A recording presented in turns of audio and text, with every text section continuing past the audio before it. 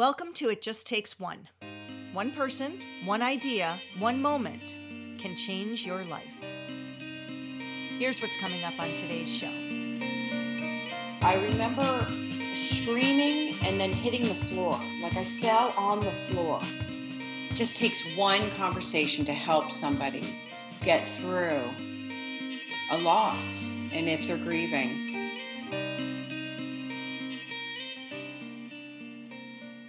Hello, this is Kelly Watson, and you're listening to It Just Takes One.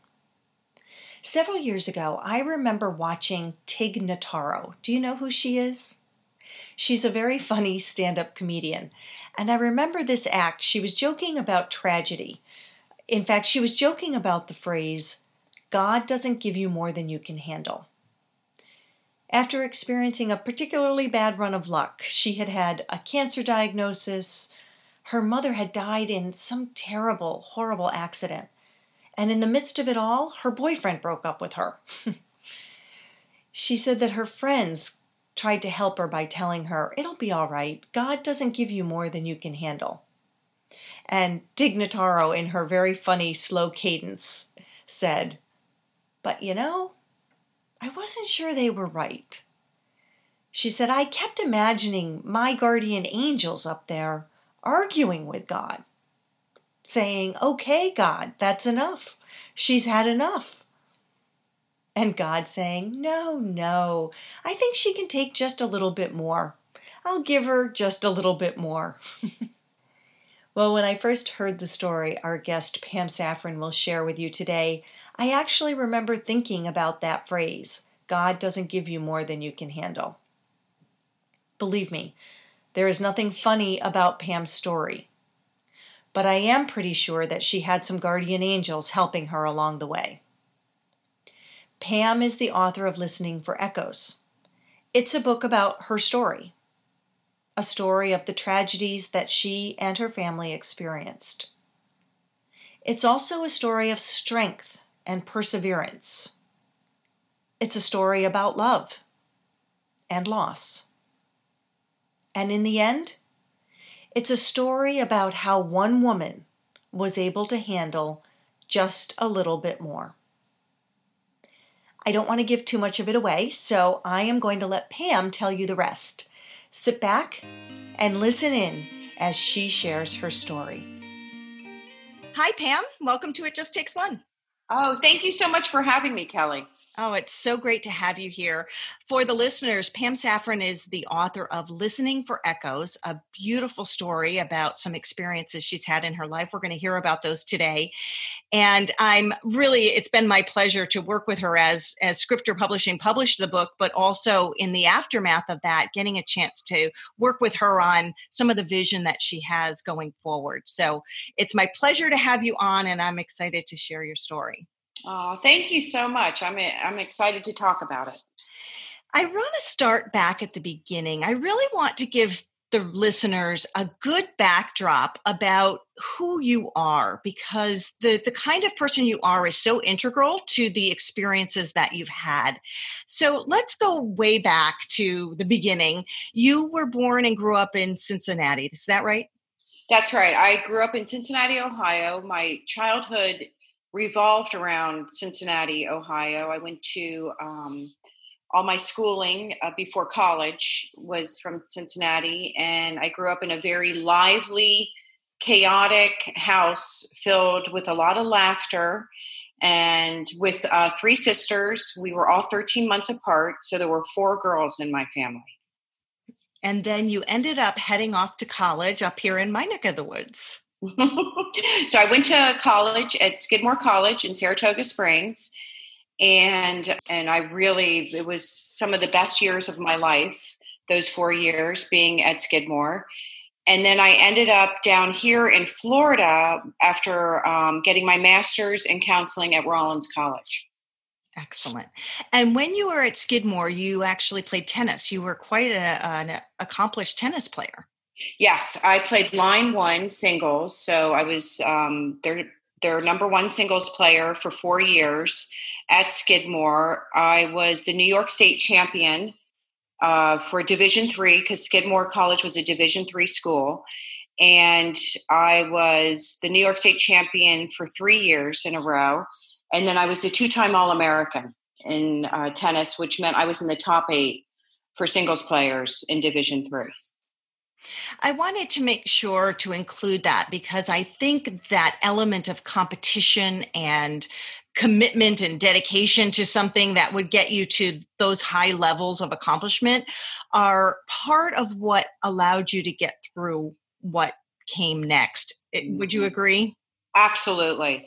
I always think of tennis as it parallels life in a lot of ways. The strategies that you have to use when you're playing an opponent, the perseverance, the determination that you have to play when you're playing in such a hard match, in a tennis match, it really parallels the challenges that you face in life.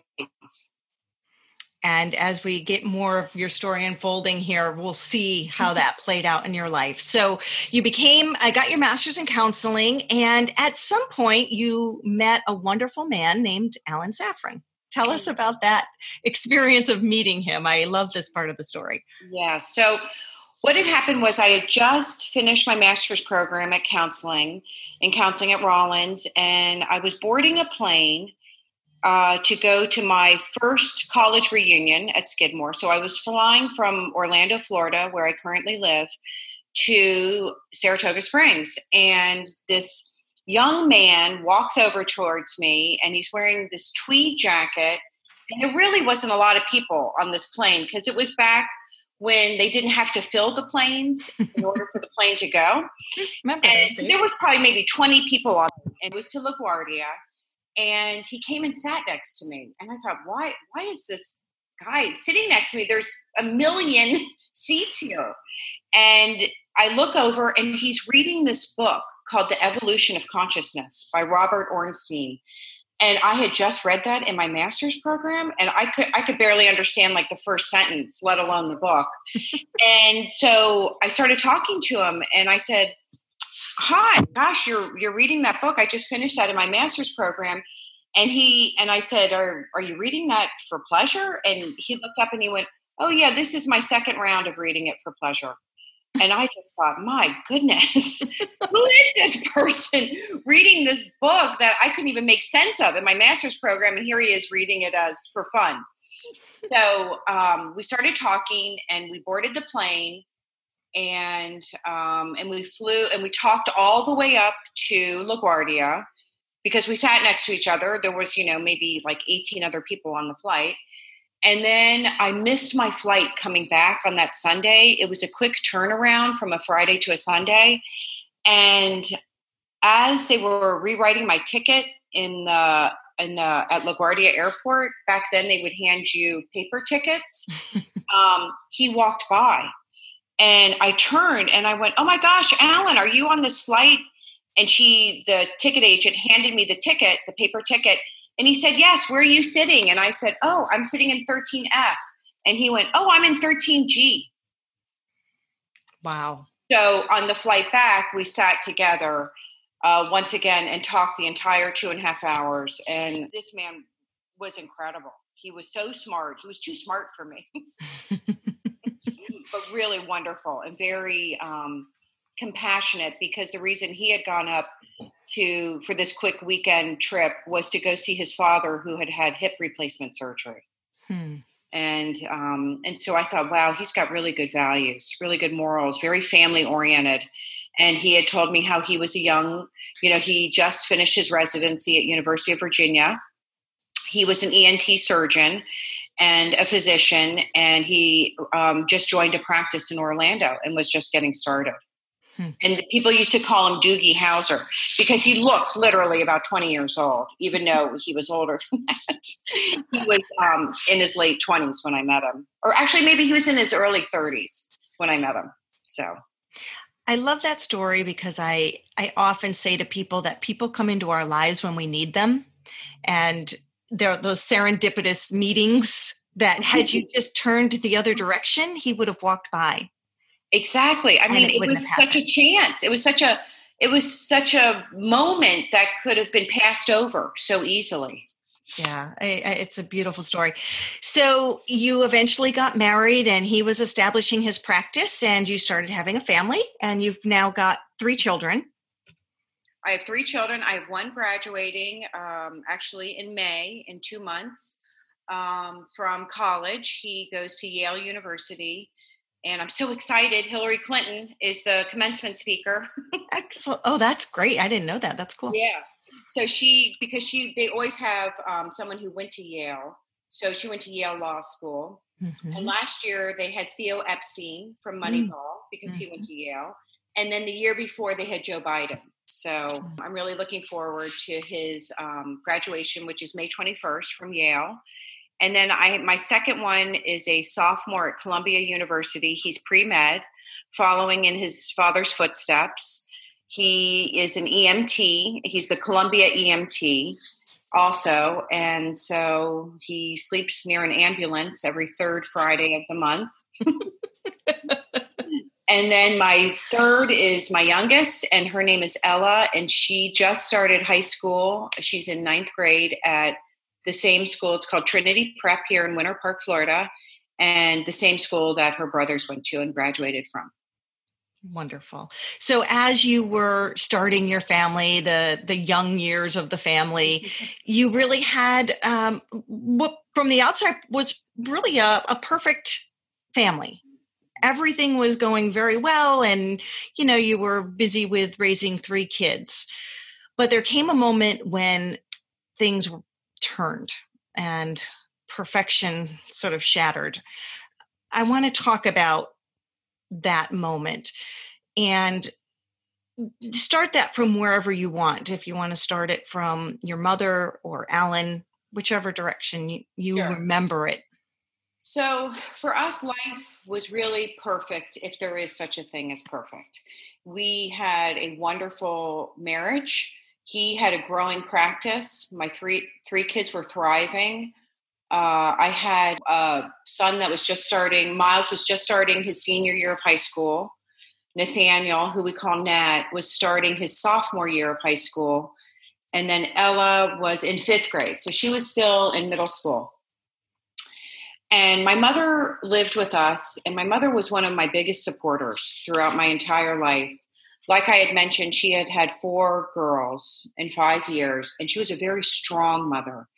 And what I mean by that is she wanted us to be independent. She wanted us to be self-sufficient. And so she had us all specialize in one thing. And what she did was she found what we were good at. So when we were younger, she would look for what each daughter was good at, what she showed promise in.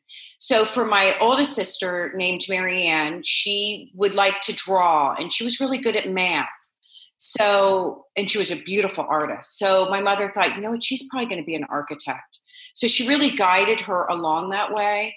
And now she, is a professor at Harvard in the Graduate School of Design. She's been there over 20 years, and she's one of the prominent female architects on the East Coast. She does quite a bit of work, she's from Boston. She lives in Cambridge. And then my second sister was she would always debate my parents. She was always very argumentative. And so she became a judge. She's a judge in Cincinnati, Ohio. My third sister, Carolyn, was very, very analytical and we used to call her Judge Judy. And she is now at Georgetown Law School. She works in the admissions office. So, and I love being with people. I was very compassionate. So my mother was very much a rock for us girls growing up. Well, in the last 10 to 15 years, she lived with me and my kids and with Alan, because Alan would be on call a lot. And I had these 3 kids, and she was incredibly supportive and helpful. Well, one day I came home and I couldn't wake her up off the sofa. And I called my husband and I said, Alan, I think something's wrong with my mom. She thinks she has a sinus infection. Should I come bring her to you? And he said, absolutely not, Pam. She's in her 80s. you need to go to the emergency room. It's probably something more serious than a sinus infection. Because remember, Alan was an ear, nose, throat doctor, ENT. So I took her to the emergency room, and they did a quick CAT scan, and they realized she was bleeding in her brain. So they quickly transported her to the main hospital, where they diagnosed her with a brain aneurysm. She was 82 at the time. So 2 weeks prior to this brain aneurysm this day, my husband had been complaining of a stomach ache. And he had been doing some research thinking, oh gosh, he may have an ulcer. But, the stomach, and he had lost a couple of pounds. And he thought, well, something's not right. I probably need to go get a CT scan of my stomach. He had never been sick. He had missed 2 days of work of 21 years as a surgeon, 2 days. And so my mother had this emergency brain surgery, and she laid in a coma in the ICU at our hospital. And 3 days later, my husband goes to see his friend who's a GI doctor here in town. My husband treated him and all his family and his kids, and they diagnosed him with stage 4 terminal cancer, pancreatic cancer. So as I was in the ICU with my mother and one of my sisters, hoping that my mother was going to wake up from this brain surgery, my husband called me and said, I got the results back. I'm a dead man walking. I have 6 months to live. Get the kids. Get them home now. We need to have a family meeting. And so... talk about that moment. You actually got that call when you were in the ICU room with your mom. Mm-hmm. And obviously your mind was on your mom and what was happening, and sort of coming to terms with whatever was going on there. What do you remember about that call? What do you remember that moment being like for you? I remember screaming. I remember screaming and then hitting the floor. Like I fell on the floor. And I think my sister Caroline was with me at the time, and Ella was there because someone had brought Ella home from her school. And my kids would come home. They would come to the hospital to see grandma. So I remember Caroline and Ella being there. I remember hitting the floor, like the cold floor of this hospital room. And I remember crawling under my mom's bed, her hospital bed, and screaming, Mom, you got to wake up. You got to help me. I need help, because my mother loved my husband. She had great respect for him, and she just thought the world of him. And I couldn't believe that she wasn't there to help me, because she had been there so much for me in the past and for my sisters. And she was such a wise person, had such sage advice for all of us when we were meeting challenges. And of all the times that I needed her, this was it. So I do remember crawling under her hospital bed, and then I think I was in shock. And I remember someone lifting me up and putting me in a wheelchair, and Carolyn wheeled me out of the hospital to go home, to go meet Alan. And I read the story and have talked to you about the story, but that moment right there always stands out for me, because I think it's certainly something that we all dread or have some level of fear about. It's something we all relate to, that fear that something could happen to somebody that we love. And here you are in the moment having two of those with two people that you truly love. So the days that followed, he said in that moment, 6 months to live. So what happened? What was the strategy? What did you do? How did you conquer this?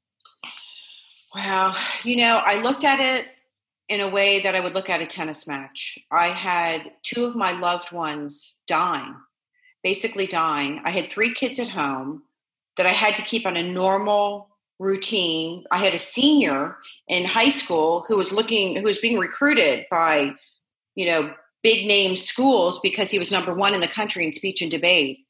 And so I needed to keep everything as normal and structured as at home, because everything else was spinning out of control. And so I had a lot of support in the community. I had a lot of friends. My husband had treated a lot of families here in Central Florida. And so I had a lot of friends support me, but every day was a battle. Every day I would get up and I'd put on basically the same outfit, a t-shirt and jeans, and I would go fight to keep Alan alive and keep my mother alive while she was in a coma. My husband eventually went through 5 rounds of chemotherapy and it stopped working. And so that's when, prior to the chemotherapy, Alan had talked to me about dendritic cells. I didn't know what a dendrite was. And so I started doing research on dendritic cells and realized that it's an immunotherapy. It's basically taking your white blood cells out of your body, re-engineering them in a lab, and then putting them back in your body to fight your own tumors. And so I found a little lab out of Washington, D.C. called NW Biolabs, and my sister helped me. And we fought Margaret Hamburg at the FDA, and I got him a 24-hour emergency compassionate use trial. First, I got it to MD Anderson, which was down here in Orlando, Florida. It was part of one of our hospitals. I knew Dr. Mark Rowe, who was head of MD Anderson. His wife was a good friend of mine, and Alan had treated his entire family. They have 3 girls. And Mary helped me get the trial in MD Anderson for pancreatic cancer patients. And my sisters helped me also, Marion and Carolyn. But then when it came time for Alan to get the trial for himself, we all these FDA rules, and someone else had already had their dendritic cells put in them. So we had to wait 2 weeks, but time was of the essence for Alan. So we got him his own trial. That's when I really fought Margaret Hamburg and got his own trial.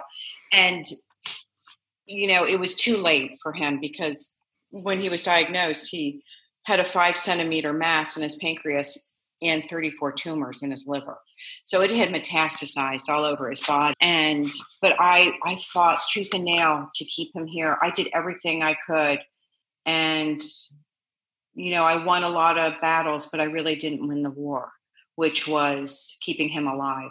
It goes back to that mindset that you developed through the competitions and through the competitive upbringing you had with tennis, and that ability to clarify the focus and to not stop, to keep fighting to the end. And what was your mindset in that time? What were you telling yourself that was allowing you to go the extra step and fight for what you believed would be something that could help? I just felt like there's got to be a way. If we can put a man on the moon, why can't we find help for my husband? My husband was young. He was 52. He was vibrant. He was healthy. And the week prior to his stage 4 terminal diagnosis, he had run 3 miles. I couldn't even keep up with him. So I thought, there's got to be a solution. There's got to be a way to keep him here. But, in the long run, I was fighting a battle that I wasn't going to win. The mindset that I had was of perseverance and to never give up. And that's what I was taught playing tennis when I grew up. I was an academy kid. I grew up in a tennis academy with Nick Bollettieri. And we had to learn how to win and we had to learn how to lose. And we felt like every time we were taught that every time you go on that tennis court, you have to figure out what your opponent's weakness is and what their strengths are. And so this was a whole new opponent for me, this cancer. I didn't know much about cancer. I didn't know anything about the pancreas or dendritic cells, but I quickly learned. Like in a tennis match, you quickly learn what are the weaknesses and what are the strengths of this opponent, and how am I going to beat this opponent? And so I approached it like a tennis match. Like if one person moves this way, I'm going to move that way. You have to be very accommodating and flexible in some ways, but at the same time, you have to be very strong and determined in other ways. You can't take no for an answer. And that was one thing. I fought tooth and nail for that trial for him, and I got it. And, it didn't help him because he was too far gone, but I wasn't going to give up. And that was what I learned with my tennis, you don't give up. You just keep trying. And if you fall down, you pick yourself up, you dust yourself off, and you try again. You just keep trying until you get the results that you want. And, my mother lived for 4 more years with a brain aneurysm. She eventually woke up, which was incredible, absolutely incredible, because I had to stay on her medical team at the same time while I stayed on Alan's medical team, and then had these 3 kids at home. So I was juggling a lot of balls, just, is an understatement. And I think that's where the tennis, the perseverance and the not giving up and assembling a team, being part of a team really helps. That kind of mindset really helps, because you can't do it all. Not one person can do it all. It takes a team. Yeah, absolutely. And you have to be ready and willing and able to ask for that help.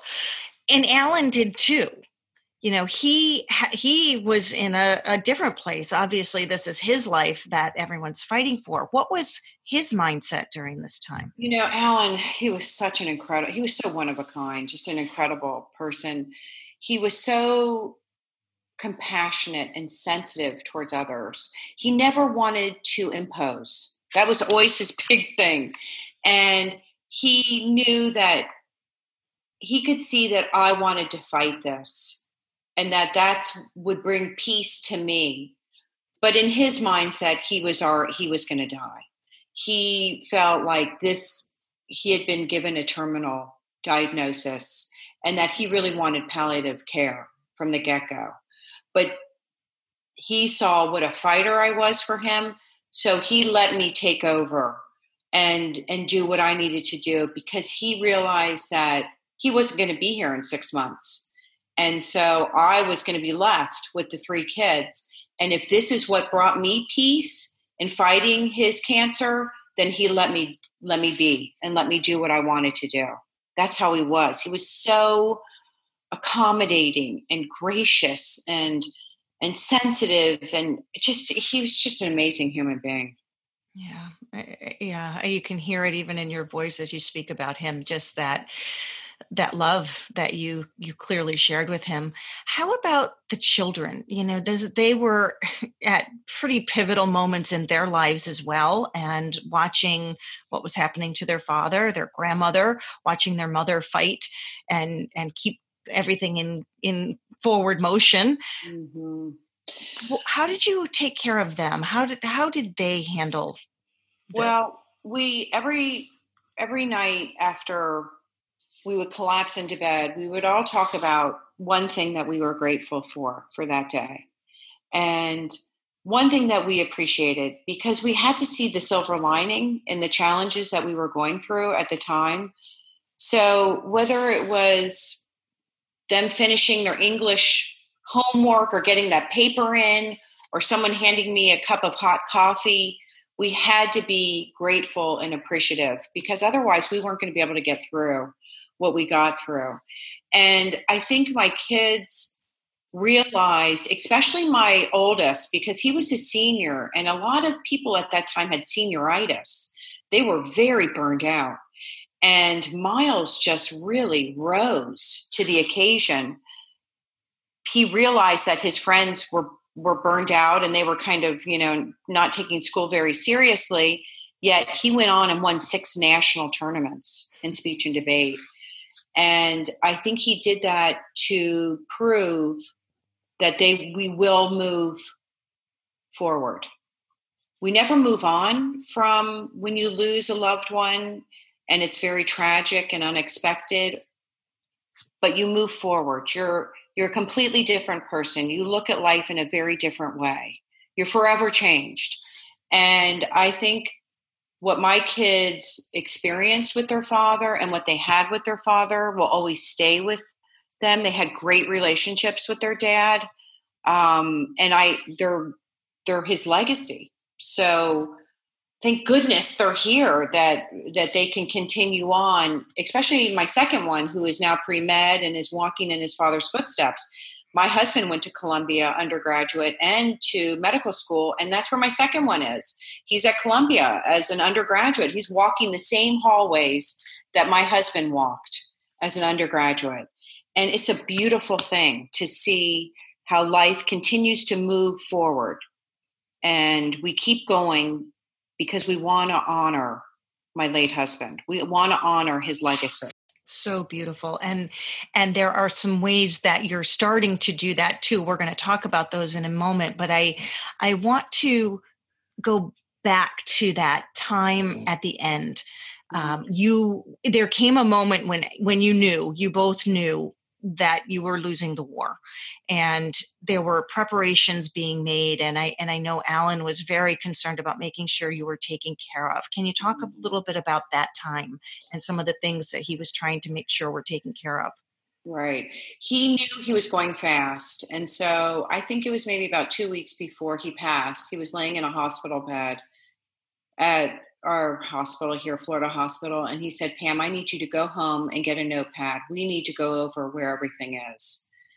And I said, no, honey, we don't need to do that now. And he insisted. So I went home and I got a notepad and I came back, and he wanted to make sure that me and the kids were going to be taken care of. He wanted to make sure we were going to stay on his health care at his practice. It was something that as a physician and a partner in a practice, he had this great health care that me and the 3 kids were on. And he wanted to make sure we still had health care. So he had me call one of his partners, and who we go way back with. We've celebrated birthdays, done vacations with, and the partner said, when he dies, you're going to have to go on COBRA. You're going to have to, you'll have extended benefits as a widow, but you aren't going to be able to stay on our health care. And I never told Alan that, because he wanted me to stay on their health care and pay the premiums, which I was so happy to do. I was willing to do. And I suggested that, but they didn't care. They cut us off. And he wanted to make sure that I was going to be able to pay for all the education for the kids, because, when he died, we lost a very large income as a surgeon, and he wanted to make sure I was going to be able to be taken care of. At that family meeting that we had when his first day of diagnosis, he said, there are 3 things that I want that are important to me. And 1 is that the kids stay Jewish. 2 is that you are able to handle all the expenses and take care of the house and be able to put the kids through college and graduate programs and whatever they want to do. And then he said, and the 3rd is I want you to be happy again.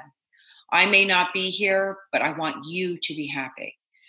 And so I'm honoring his 3 wishes. The first wish was for us the kids to stay Jewish. Now remember, Ella was only 10. And the boys had already had bar mitzvahs, because I had a 17 and a 15-year-old, and we had very large bar mitzvahs for them.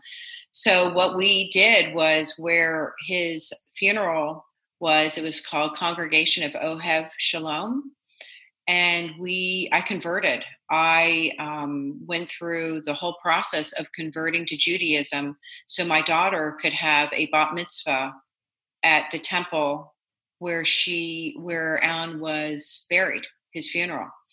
And so after he died, Ella went to Hebrew school there, and I converted, and we had a beautiful bat mitzvah in the year she turned 13 in April. And that was 2 years ago. And so I really wanted to make sure that we stayed Jewish, because that was important to him. The second one was with the partners, and that's in my book. And that was really challenging, because I needed to be bought out from his partnership, because I didn't want to be involved with them anymore, but they didn't have a buyout. So I hired someone locally who helped me fight them and get what was deserved and owed to me and my 3 kids. And we got it. We got bought out, and it wasn't easy. Another challenge, but we did it, and we got through it, and we won. And the good guys win in the long run. And so my kids were able to go to schools that they wanted to go to, and I didn't have to compromise as a result of that, because we got what was owed to us and what my husband worked so hard for 20 years for. I don't know if it's always the good guys that win, although in this case it was, but it's certainly the people that are the most tenacious and persevere, and who are willing to stand up for what is right and what is due, and to persevere through that. And that again goes back to that core piece of you, able and willing and capable of fighting for your kids. Right. Teresa was so funny. My lawyer, who's now my best friend, she's the one I hired. What had happened was we had a family friend here in town who is the godfather of my oldest, and he would come and visit Alan every day. And after that healthcare telephone call with one of the partners, I realized I was going to be in big trouble when he died, that they were going to cut me off at the knees. And so our friend called that night and he said, "How's it going?" And I said, "It's not going well. I think I'm going to need a lawyer that's going to help me after Alan dies, because this isn't going to go well in the end." And I said, "Do you know any lawyers that could help me?" And because he was a lawyer himself, and he said, "No, I can't stand any of the lawyers. They're all jerks." And I said, "Come on, you've got to know somebody. You have a big law practice here in Winter Park." And he said, "Actually, I do know somebody. I have a lawyer who, she's a female, and she's our only female partner in our practice. And she put herself through law school many years ago as a single mom with 2 babies while they were in diapers by playing online poker." And I said, "Oh my gosh, what is her name? She's hired." That's and I said, I need to know this person. He sounds incredible. And that was Teresa Phillips, who became my lawyer and my confidant the entire battle against the partners and getting what was owed to us, because I couldn't do it alone. No one does anything in this life alone. And it really takes a village to get things done. We don't live in vacuums. We live in communities where there is support and help and advice and feedback. You can't do anything alone, I feel. And that really goes to the third point, Alan's third wish for you to be happy again. And talk a little bit about how you have worked to do that in the years since he's been gone. Well, so I wrote this book, Listening for Echoes, and it took me 3 years. And that was one of a very cathartic thing for me. As I mentioned before, I journaled a lot, because being a counselor, we journaled. We were taught to journal, and it was something we passed on to our clients. And when Alan died, I could have easily handed this journal to my kids, because I also journaled about Alan and what kind of father he was. And the kids were young when he died, and I really wanted them to know what kind of father they had. But then I realized that my story was much larger than my journal, that what me and my 3 kids went through is a universal phenomenon called grief and loss. And so that's why I started writing the book, because I wanted to open the dialogue for conversations for people to talk about grief and loss. Loss can come in many forms. Ours came in a very tragic and unexpected ways, but there is no measuring stick for loss. Loss can mean many different things to different people. Loss can be the loss of a relationship that you have with your childhood best friend. Loss can come in the form of losing a pet. It can be losing the grandmother that raised you. There is no measuring stick for loss. So I wanted to get my story out there to show that we can move beyond loss in our lifetime. We can find meaning and hope in our life. And that was something that was very important to me. And that's brought a lot of happiness and joy to me, getting my message out there. Because I think if I just help one person with my book, then it was all worthwhile in writing my book. Yeah, and I absolutely love that you have this mission now to open the conversation about grief and about loss, because it is the big white elephant in the room, right? People, we all experience loss, just like you said. We all have it in some way, shape, or form in our life. It's inevitable. And yet we struggle to deal with it, not just personally when we go through it ourselves, but how to help others who are grieving. And I often talk to people who say they don't even know what to do. Somebody's had a terrible loss or a tragedy, and you really want to help, but you sort of feel completely lost on how to do that. Can you Right. share some of the experiences you have, maybe some ideas that would help somebody who just wants to know how to help somebody else who's Right, dealing with it? right.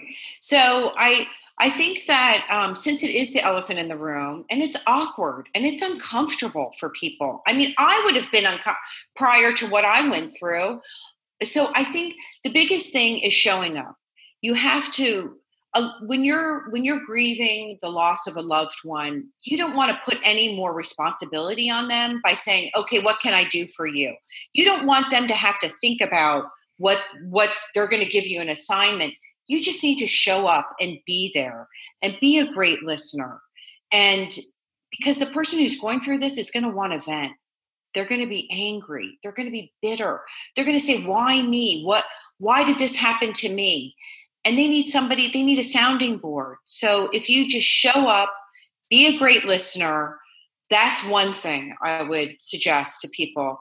Another thing is that if you have a story of the loved one that was lost, people love that. I loved hearing stories about Alan, and I still continue to hear so many stories about Alan because he treated so many. He was a doctor here in Central Florida, and he treated so many people, and he was so beloved.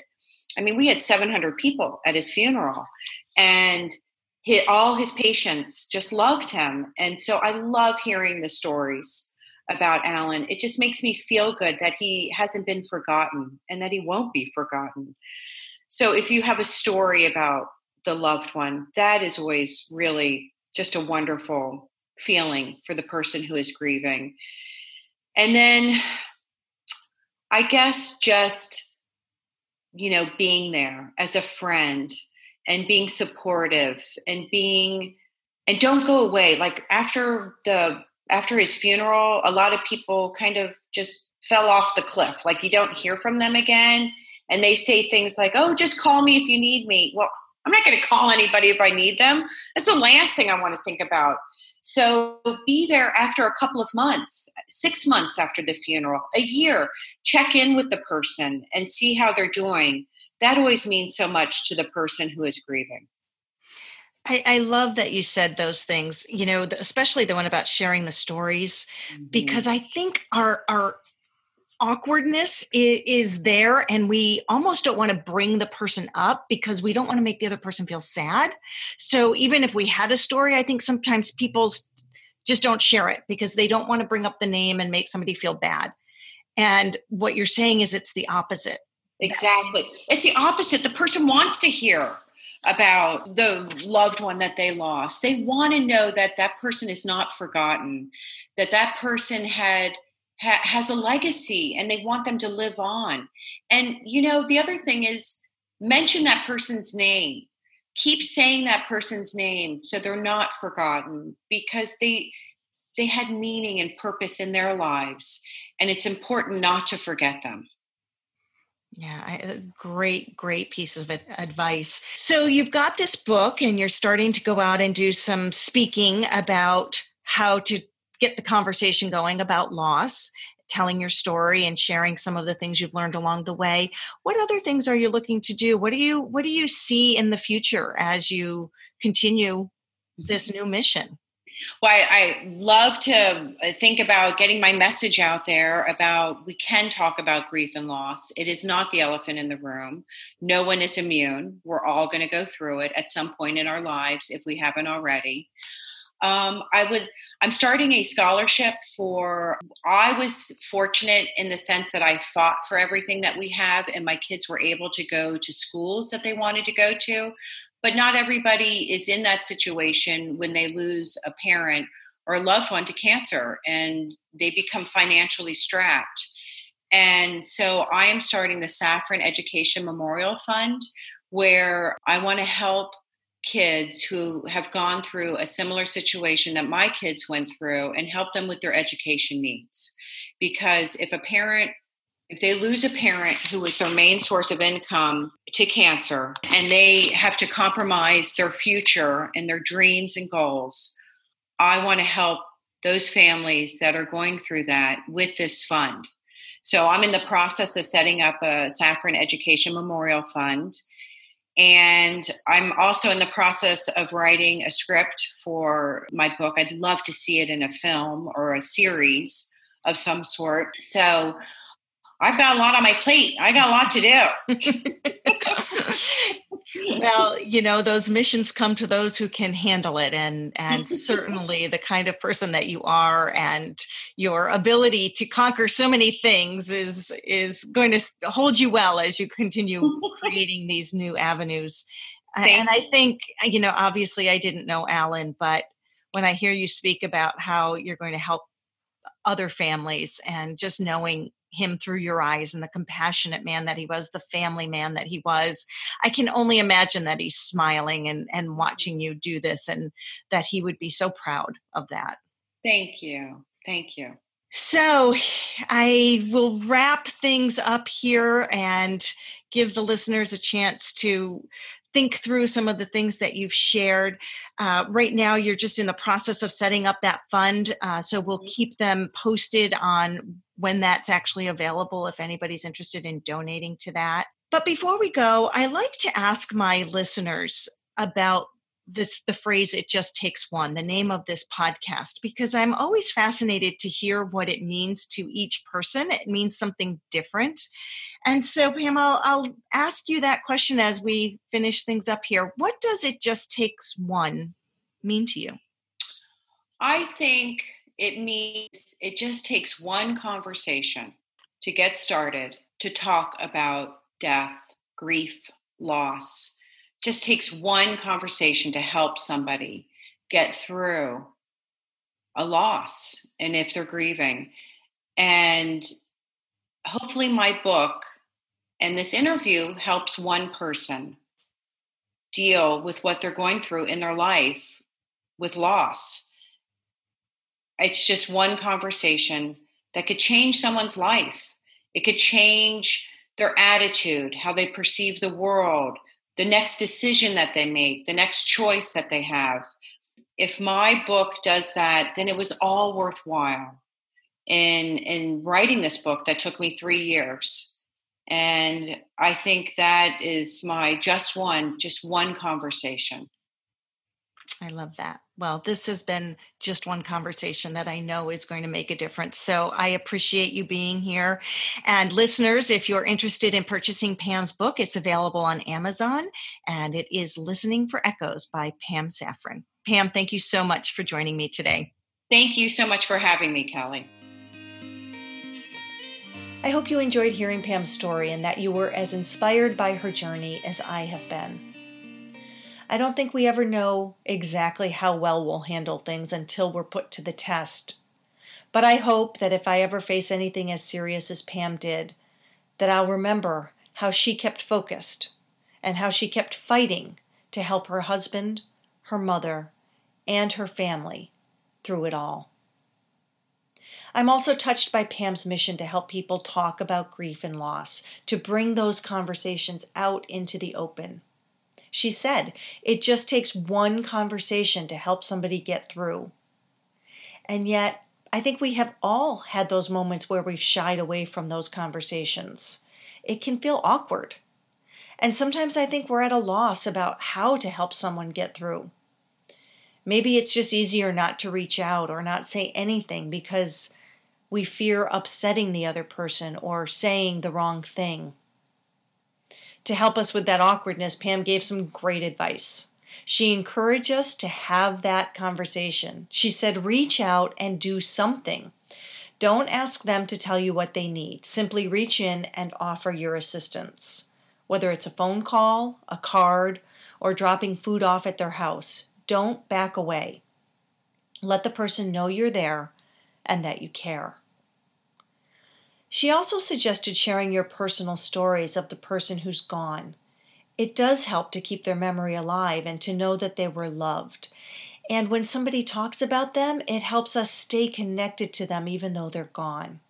I know I enjoy that when someone shares a story about my mom. It always makes me smile to hear that she made a difference in someone's life. Pam's greatest message is to keep talking. Through open dialogue and willingness to engage in the conversation, we can help people who are working their way through grief. And you never know. Yours might just be the one conversation that helps them see that there is a life after loss. That wraps up this episode of It Just Takes One, and now I turn it back to you, because it's your turn to go out and be the one.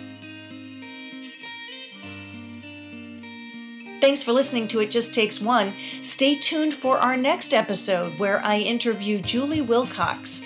She is the general manager of Fitness Quest 10 and the director of everything. We talk about how to maintain harmony and balance in life, even when life gets really busy. That episode is coming soon.